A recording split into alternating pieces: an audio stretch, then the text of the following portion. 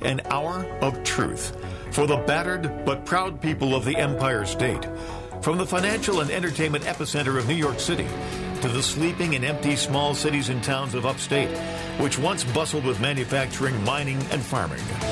We all know from inspiration, history, and nature, we deserve a return to the success and growth of generations past, a birthright being squandered by corruption in Albany, and the depredations of an insecure, scheming mountebank posing as governor, who loathes both us and himself. As liberty beckoned to enslaved peoples behind the Iron Curtain via American broadcasts after World War II, we now say, believe, rise, and join us.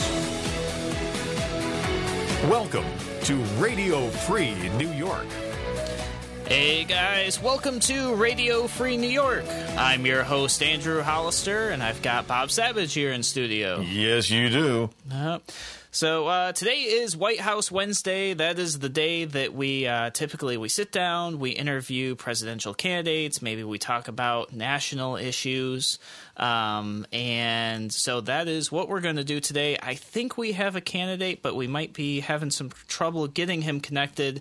So while we wait to have that happen, I have a debate topics master list for national topics of debate.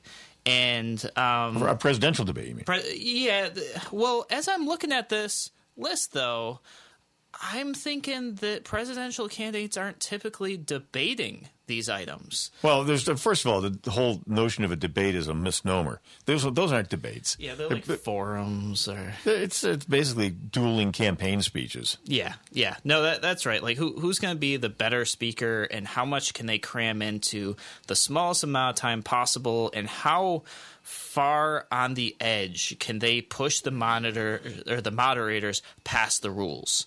Because that definitely seems to be what typically happens in what we would call debates. Or, unless in the case of CNN-moderated Democrat debates, the moderator is in the tank for one candidate or another.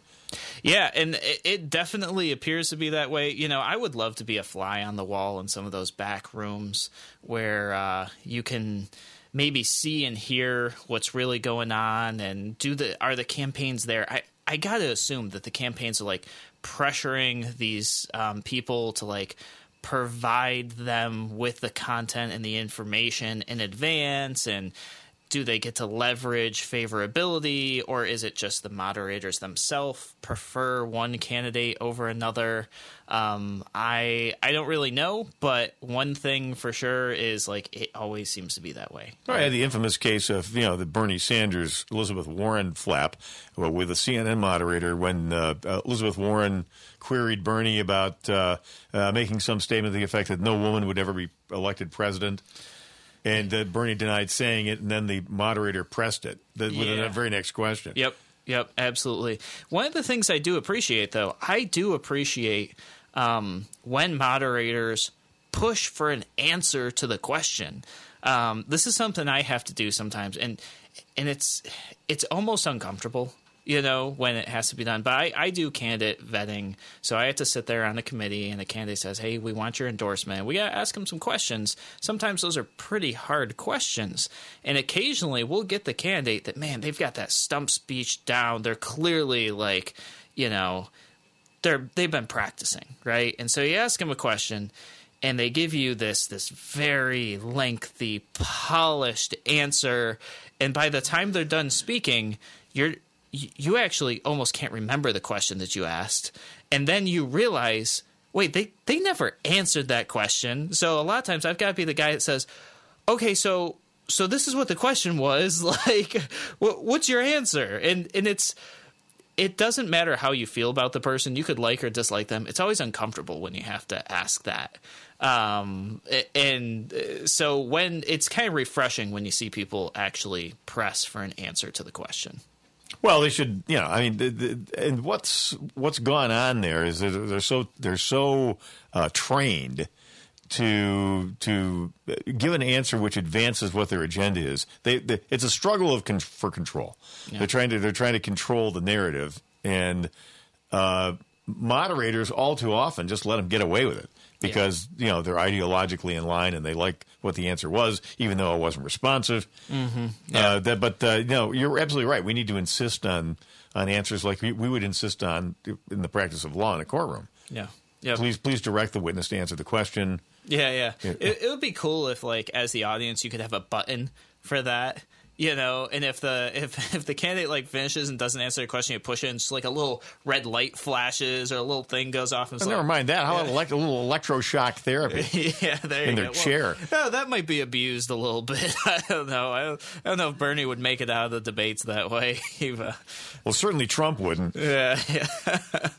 So I've got this list of like all these various debate topics, and some of them. The first set that came up, I was looking at this and I'm like, I feel like these don't truly get debated.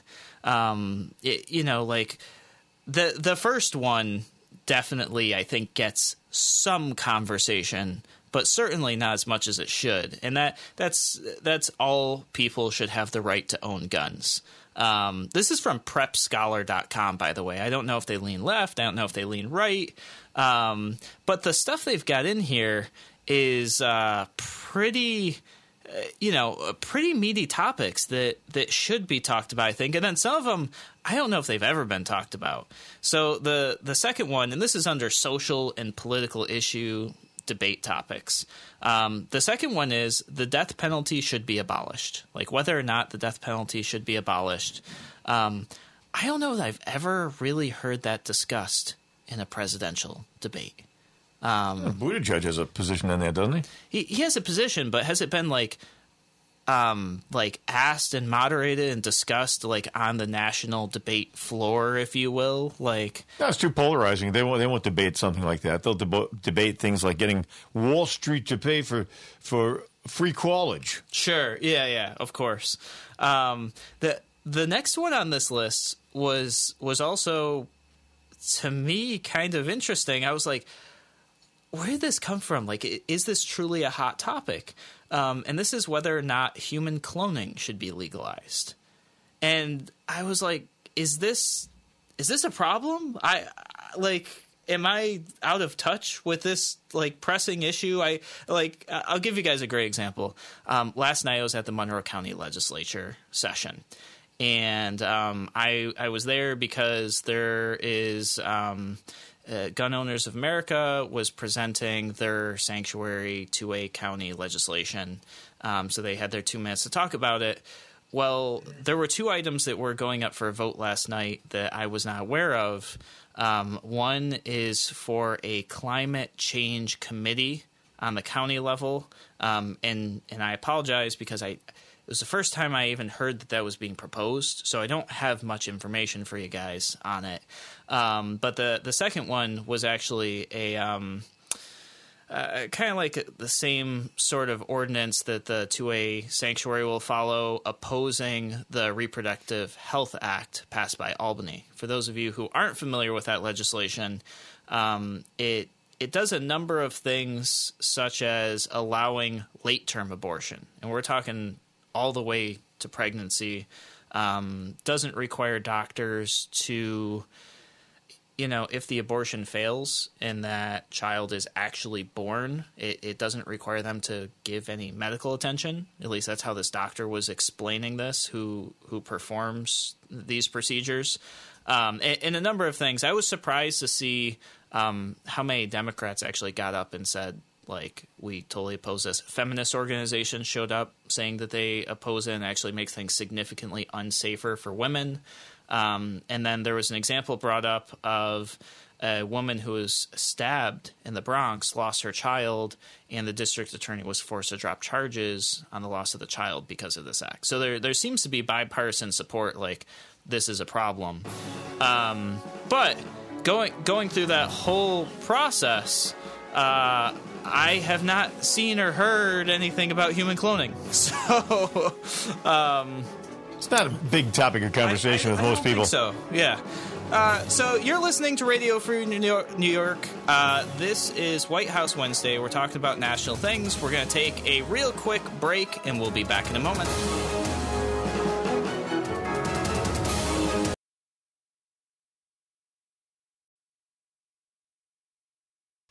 You're listening to Radio Free New York. All right, welcome back to Radio Free New York. I'm your host, Andrew Hollister, and we're just talking about national debate topics, and we're talking about some things that get debated and other things they don't get debated.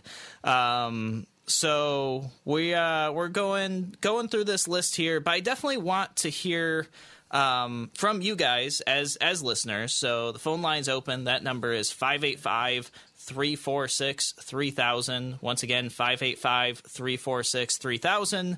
And also, jump on Facebook, jump on YouTube, search Andrew C. Hollister, click on the live stream, and post a comment. Tell me what things you believe should be talked about nationally, especially by presidential hopefuls that maybe aren't being talked about, or if they are being talked about, maybe you feel that they shouldn't be talked about, or maybe you feel that they're not really answering your question, which I believe is probably the number one thing most Americans would say is that they're not talking about the things that we need to hear them talk about, and when they do talk about what we want them to talk about, they're not actually answering our questions. So that's my take on it. So what I've got for you guys, I've got a list here of from prepscholar.org of social and political issues that are supposed to be debated. I don't have where they came up with this list. They're supposed to be debated according to whom? I guess. According to prepscholar.com and a part of their debate topics master list. Okay. So these are the topics that Prep Scholar would like to hear discussed. Yeah, absolutely. Whoever they are. Yeah, whoever they are, they're ranking top in Google, so they're at least doing their SEO right. So the last topic I thought was pretty bizarre, to be honest, and that was whether or not human cloning should be legalized. Well, I think we can settle that debate pretty quickly. I've got 3 words for you, and that's another Hillary Clinton. Another Hillary Clinton. Another Andrew Cuomo. A new one? Yeah, exactly. They just clone a replacement. Cuomo. Yeah, I don't know.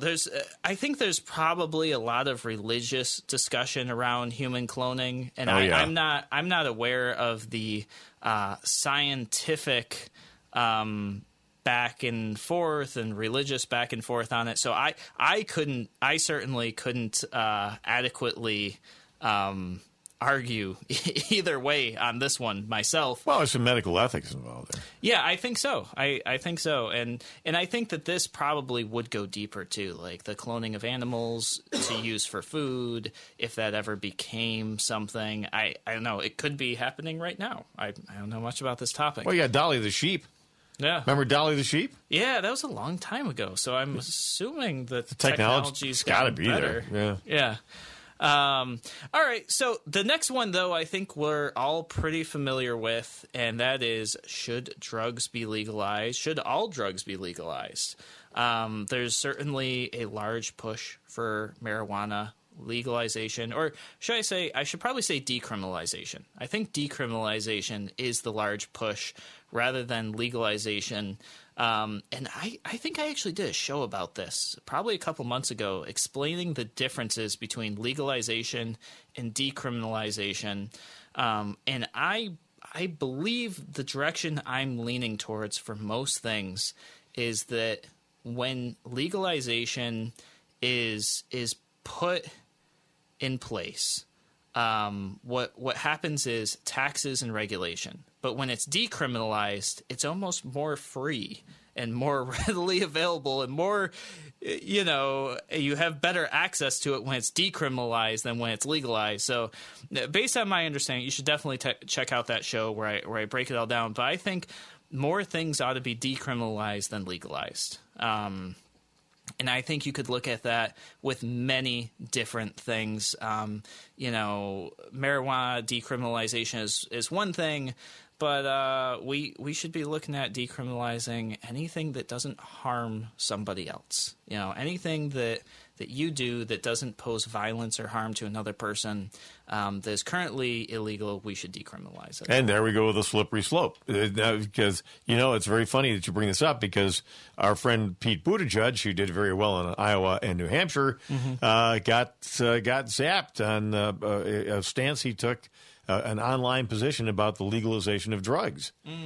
And he was much more moderate sounding until a member of the press asked him, well, your website says legalization for anything. And so this woman asked him, what about heroin? Sure. Yeah, absolutely. And that's the thing. I think that what we have found as a society, and we don't necessarily have to like this, is that, people are going to do it anyways. People are going to do it anyways, and people are going to murder other people anyways too. Yeah, no, absolutely. So what's the stance? By the way, on the line we have Mark Whitney. So I'm going to turn this over to you and let you proceed with the interview that we promised earlier in the show. Mark, welcome to the show. Hey, here we are. Are we live? Is this live right now? We are live right now. You are live on the airwaves and on the internet. All right. That's excellent. We've got this thing called time zones in the United States, and we're 3 hours from you, and I thought it was 3 o'clock my time. It turns out it's 9 o'clock your time. So I just fired 6 people. No, I'm just kidding. They're still working for me. Awesome. You might be interested to know, Mark, that 2 days ago on this very show, your host here, Andrew, was advocating doing away with time zones, which certainly would have exacerbated this problem. See, look at that. We now have a perfect example of. This is Yep. This is an excellent idea. It's kind of like it's all artificial anyway. Time zones are artificial, like borders in a way. It's like nobody really knows where the border is. Nobody really knows where the time zones are. But we know when we miss appointments. That is true. So I want to give you a chance to introduce yourself real quick here to the audience. Tell us where you're from, where you live now, maybe a little bit of background about yourself. I think we've got about 5 minutes till we hit our break. Okay, that sounds great. So here we are. So it's Mark Whitney. It's Mark with a K. I spell it the right way, markwhitney.com. And I am CEO of the Law.net Corporation, the Law.net. And I founded that company 20 years ago. And what we do is we compete, get this, see if this sounds familiar, we compete successfully against an entrenched duopoly. There are 2 big companies called Westlaw and LexisNexis that have had a stranglehold on legal research in the United States. And 20 years ago, I started the Law.net to democratize access to the law so that attorneys on just Main Street, USA, you go in, you need to do a bankruptcy, a divorce, something like that, they can see all the law from coast to coast, from Portland, Maine to Portland, Oregon, for $50 a month. It's never been more than $50 a month. And so the reason I started this company is because I lost a company in my 20s. So I'm 60 years old. So I'm talking about a loss that happened 30 years ago. And I owned Ben & Jerry's franchises in New Hampshire. And I borrowed a bunch of money from a bunch of there were some predatory lenders, and then I was a predatory borrower. So we deserved each other.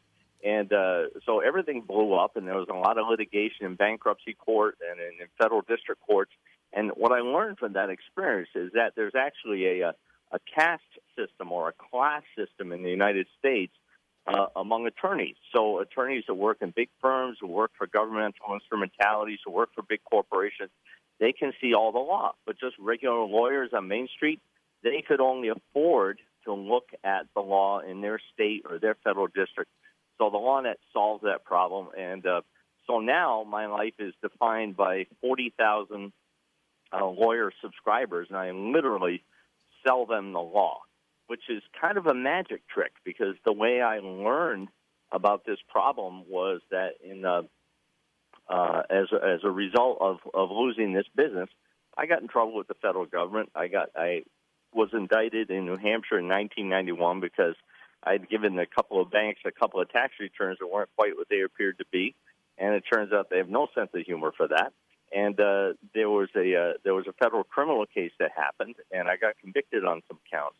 And I represented myself at my trial because at the time, this is 30 years ago, New Hampshire was so small, it didn't have a federal public defender's office. But what they did have down in the basement of the federal courthouse, they had a monkey, and they give the monkey a peanut, and it spins a wheel, and the names on the wheel are all real estate lawyers. They're not criminal defense lawyers. And they gave me a guy. His name was Jim Lappin. I call him Leave Him Lappin. And so we made him standby counsel. I represented myself, and I got convicted on some things, and they shipped me off to prison. And I'm sitting in the jailhouse working with a prison typewriter, and it took me 9 months to prepare my appeal. And so ultimately, I got my sentence declared unconstitutional. I actually beat the Department of Justice, representing myself as a high school graduate from Otter Valley Union High School in the metropolis of Brandon, Vermont, which is about 3,500 people.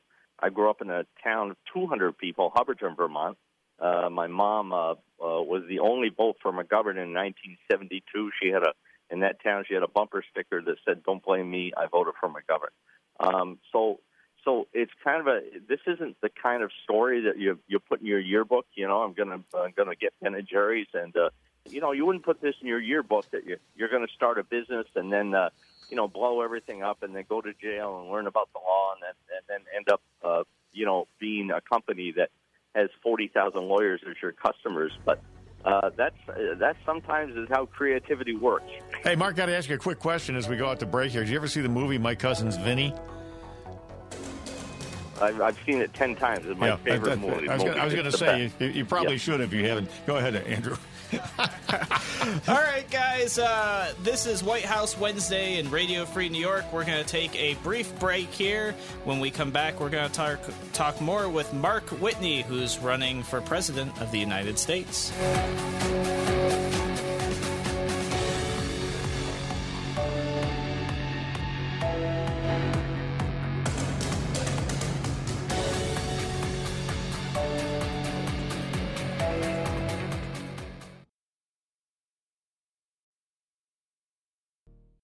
You're listening to Radio Free New York.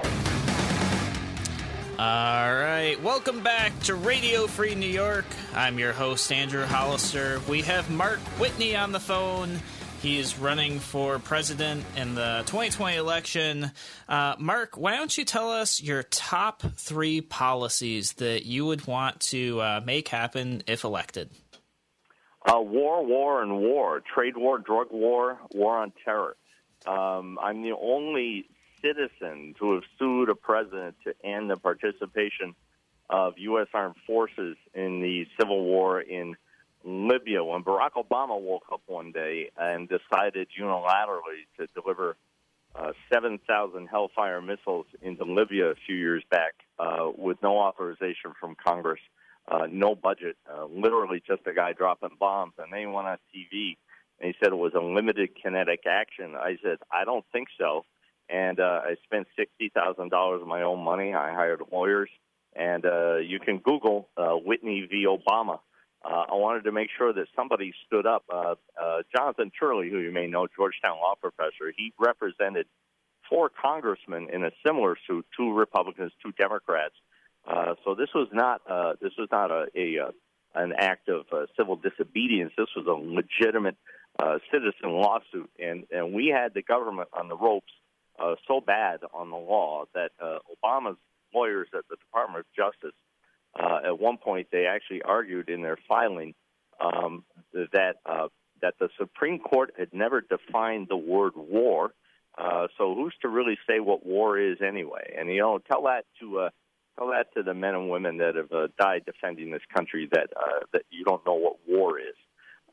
So what happened in that litigation in both these cases, 2 federal judges independent of each other, they sat on the cases and waited for Muammar Gaddafi to be killed, thereby ending the conflict, and then they dismissed the cases as moot. But this is war powers and international law is kind of my wheelhouse. And the United States has been a rogue state since the events leading up to 9/11. And when I talk about 9/11, I usually get some comments saying, "Oh, Whitney doesn't believe that 9/11 was an inside job." Well, no one has explained to me sufficiently what happened to Building 7. But when I talk about 9/11, I stipulate to the official version, right? The official version is that a bunch of thugs got together and flew a couple of planes into buildings. That's actually what happened. But we act as if the United States in the last 20 years has acted as if that was an attack by a nation state, and so it then went out and started bombing arbitrarily nation states that are sovereign, that have never attacked the United States. The 9/11 was a criminal act. There was a similar criminal act in Boston at the Marathon. It wasn't the same scope, but it was the identical status. Some chuckleheads set off some bombs, and one of them got killed by the police, and the other one was tried and is now serving life in prison. So there's no universe under international law where the United States is authorized to bomb sovereign nations that have not attacked the United States. And the reason that Obama was able to do that in Libya, and the reason the United States has been able to get away with this rogue activity, is because the United States is not a party to the Rome Statute, which is nations who are party to that treaty. They are subject to the jurisdiction of the International Criminal Court. And when Barack Obama became president, he brought in Hillary Clinton to run the Secretary of State, and she brought in a lawyer named Harold Koh from Yale, who was who was noted throughout his career as being one of the leading human rights attorneys, one of the leading advocates for not having aggressive war. The aggressive war doctrine in international law actually mirrors the principle of non-aggression that defines the Libertarian Party. In other words, you should never be the person that starts the fight. You keep your nose out of other people's business. If there are missiles coming in, aimed at Cleveland, well, the president is duty-bound to intercept those missiles. But what you're not allowed to do is attack other nations. So as president, what I will do is I will sign the Rome Statute, and that will bring a screeching halt to the war on terror, because officialdom will then be subject to the jurisdiction of the International Criminal Court, and this conspiracy to commit war crimes that is now nearly 20 years old will come to a screeching halt. All right, and so that's that war. What about trade war and drug war? Well, the war on drugs is something I understand. At a deep level. In 1992, I don't know what you were doing in 1992, but I was sitting in a federal prison working to get myself out and to get my sentence declared unconstitutional, which was done by a future Supreme Court Justice, Stephen Breyer, who's now on the Supreme Court. So I was raised in the whitest state in the country. I grew up in Vermont. And when I was shipped off to Allenwood Federal Prison Camp in White Deer, Pennsylvania, that was the camp where first-time drug offenders from New York and Philly and Baltimore and D.C. That's where they went. So there were 900 men there. It was about 25% white people, and they had committed white-collar crimes. And then it was about 75% blacks and Puerto Ricans, and these young black men are getting hammered, with 10 years for, some very small amount of cocaine. And some of them were really sophisticated businessmen in that they were, there's this one guy in particular who I was friends with who got 10 years. He dealt cocaine in D.C., and most of his clients, were doctors and dentists and lawyers and politicians and people that worked on the Hill. And he was very careful to sell to people who were entrenched in polite society, because he felt that, he was less likely to get caught. But when one of them got caught, they ratted him out. Now he's got to do 10 years. Prohibition doesn't work. As president, I will pardon nonviolent drug offenders. The idea that the government has some role in dictating what goes into your body or what comes out of your body, whether you're putting drugs into your body or whether you want to regulate whether or not a fetus sees the light of day. The 14th Amendment does not confer jurisdiction of the federal government over fetuses. Jurisdiction over fetuses, that's up to the woman. And so, prohibition of all these types of, libertarians believe in markets. A free market is never wrong. So policymakers they make a policy that says we're going to have this outcome. We're going to have zero tolerance for these substances. And they know when they do that, they're creating a black market. They know when they do that, they're creating a market for the private prison industry. The 13th Amendment is the Constitution was silent on the topic of slavery and indentured servitude until the 13th Amendment was ratified. And the 13th Amendment says that slavery and indentured servitude shall not exist in the United States unless, you have been duly convicted, and then it's fine. So if you own a publicly traded private prison, all you got to do is go down and buy yourself some congressmen, and you make a list of all the drugs people are going to do, even if they are illegal, right? And you create a conflict between the free market, because I have never done cocaine, but I have cokehead friends who say cocaine is great. So rich Americans are going to buy cocaine, and they're going to use it, and the government knows that. And they know that when they create a law that says you can't use cocaine, we're going to criminalize it.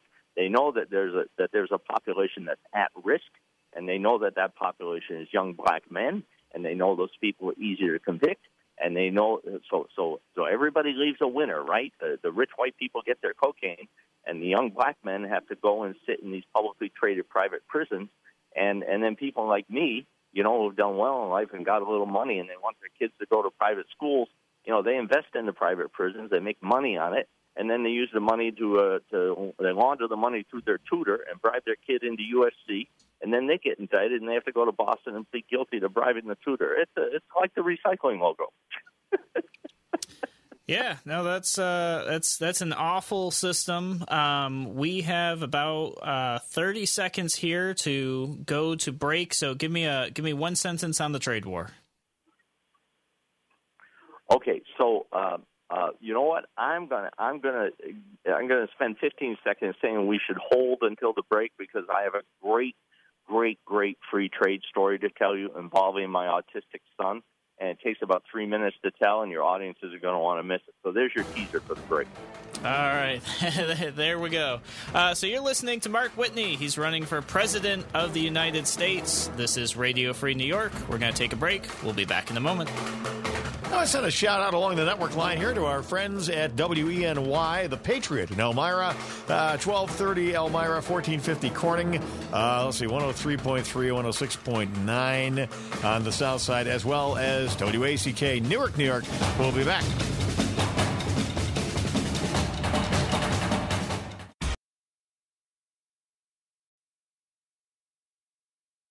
Radio Free New York.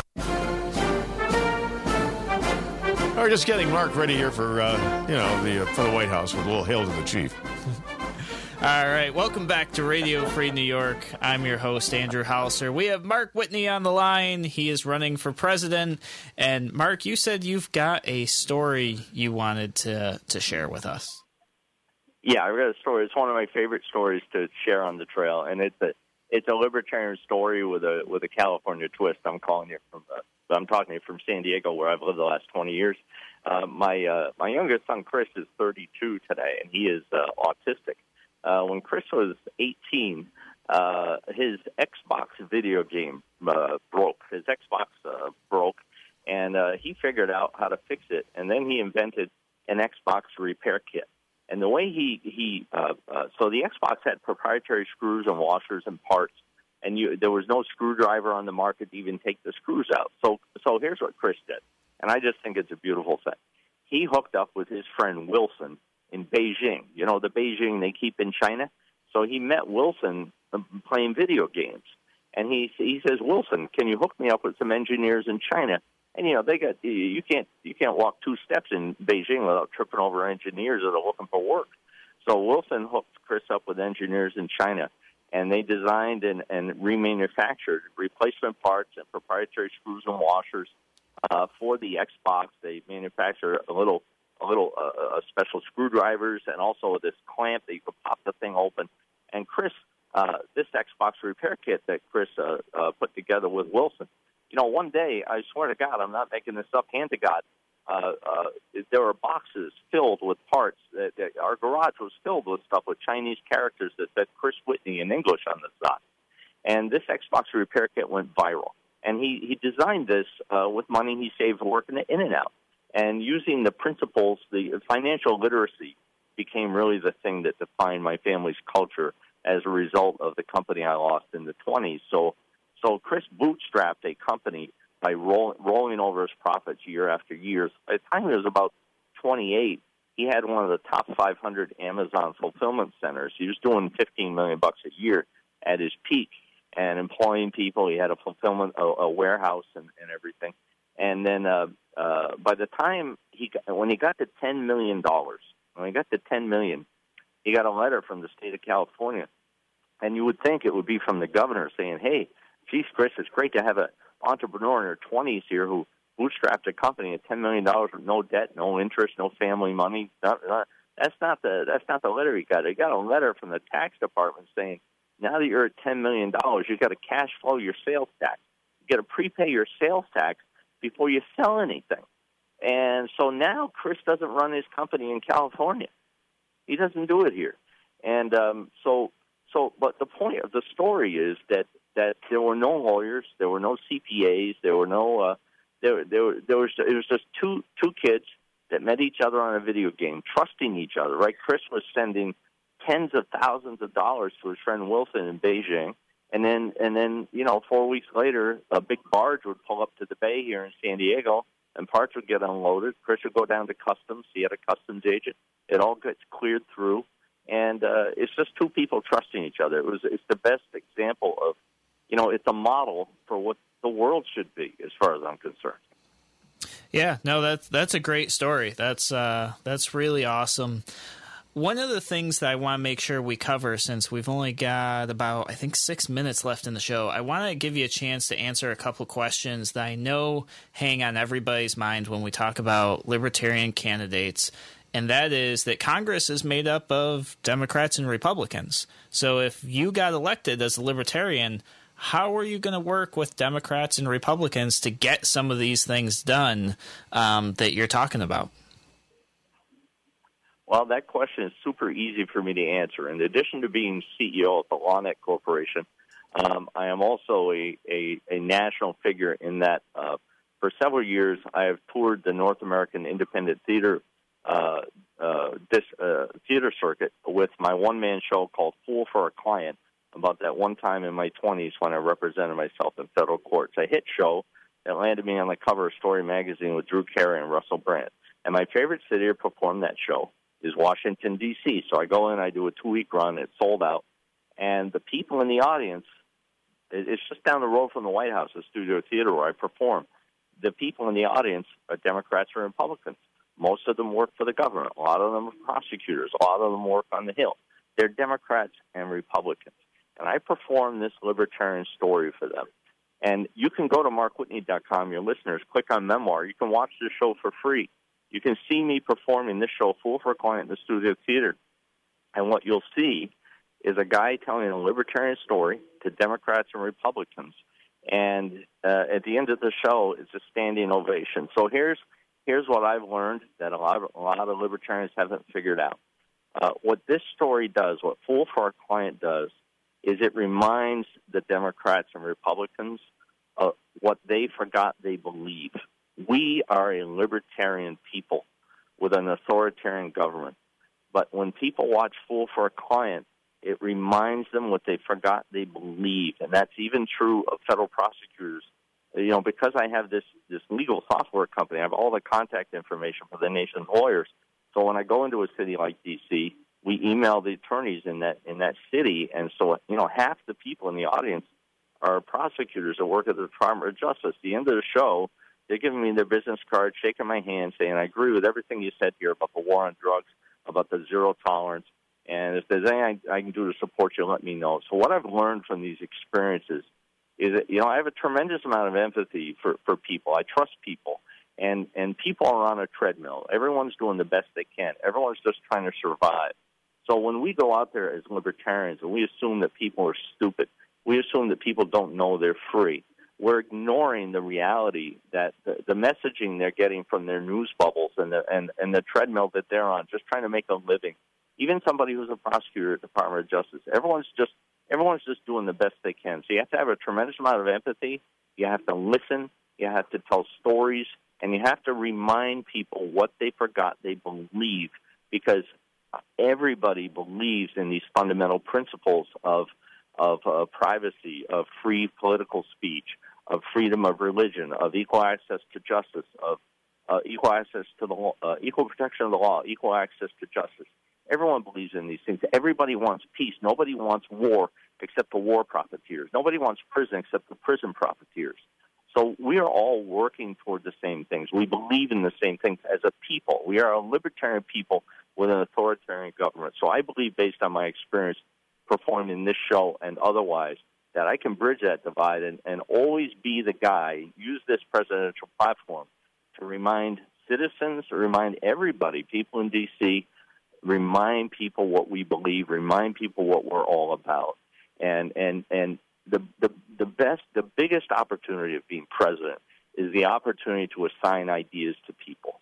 And the Democrat and Republican presidents have been assigning bad ideas because they're owned and controlled by their parties. They're owned and controlled by large corporations. And as a libertarian president, I've got my money. I'm good. In my 20s, I violated the first rule of holes, which is when you're in a hole, stop digging. In my 30s, I dug out. My 40s, I rebuilt. My 50s, I killed it. In my 60s, I am here to be of service to this party, to this nation, as is my whole family, and we're going to build this thing up to be something great. Awesome. Yeah, no, I think that gives a pretty good, synopsis of how you intend to do that. So essentially, if I were to summarize what you've said, you believe that everybody is essentially libertarian and libertarian ideals. They just don't know it yet. And when they're going to hear about it, they realize that, yeah, they want freedom, they want liberty, and they're going to move in that direction. Is that a good summary? Yeah, absolutely. I mean, I think freedom and liberty are ambiguous terms. I mean, different things to different people. But I think that a libertarian president, the value of that podium is you have the opportunity to remind people what they forgot they believe. I don't think, the libertarian platform, to me, is the Bill of Rights and the Constitution in different words. It's not a second steering wheel. It's extracted from the principles in our founding documents. The libertarian, we wouldn't have a political organization called the Libertarian Party if it wasn't for these founding documents, if it wasn't for unfettered political speech and the right to associate. So these are fundamental principles that just are not messaged by the Democratic and Republican parties and the media that supports them. So that's what's going to change when I'm president. I know how to sling a story. I know how to tell a joke and lighten people up so you can talk about difficult things and work together. All right. Thank you very much. That is all the time we have today. Guys, this is Mark Whitney. He's running for President of the United States. We'll catch you guys tomorrow, same time, same place on Radio Free New York.